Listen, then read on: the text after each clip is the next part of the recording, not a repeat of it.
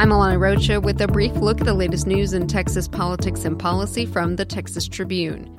From Brownsville to Houston to Washington, D.C., and points in between, the ripple effects of the Trump administration's policy of separating immigrant families who cross the border illegally are being felt far and wide. We start in the Rio Grande Valley, where the Tribune's Nina Satija reported Tuesday that about 15 people were camped out on the Brownsville Port of Entry Bridge, where they say border agents tell them to wait.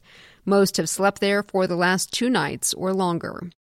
Those crossing unlawfully between the ports of entry continue to fill shelters and force the feds to find new places to house the thousands of children separated from their parents, while they sit in jail waiting to go before a judge. Houston officials made it clear Tuesday they want no part in helping facilitate the Trump administration's zero-tolerance policy.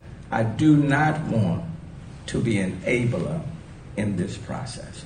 Children, you are not alone. Immigrants are welcomed here.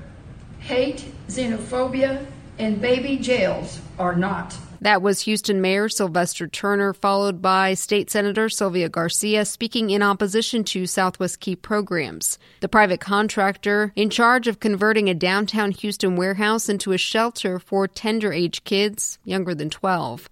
Before it could house migrant children, the Houston facility would have to be licensed by the state and approved by various local agencies. Houston officials are working to ensure that doesn't happen. House Speaker Joe Straus sent President Donald Trump a letter Tuesday asking he rescind the policy immediately, explaining that there is no need to wait for Congress to act.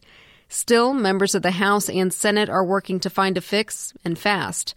Last night, U.S. Senator Ted Cruz filed the Protect Kids and Parents Act, emergency legislation that would create new family shelters so parents can stay with their kids while they wait for their case to be heard. It also calls for doubling the number of immigration judges to expedite cases. As for the political fallout, the president's eldest son, Donald Trump Jr., is not taking too kindly to those speaking out against his father's immigration policy.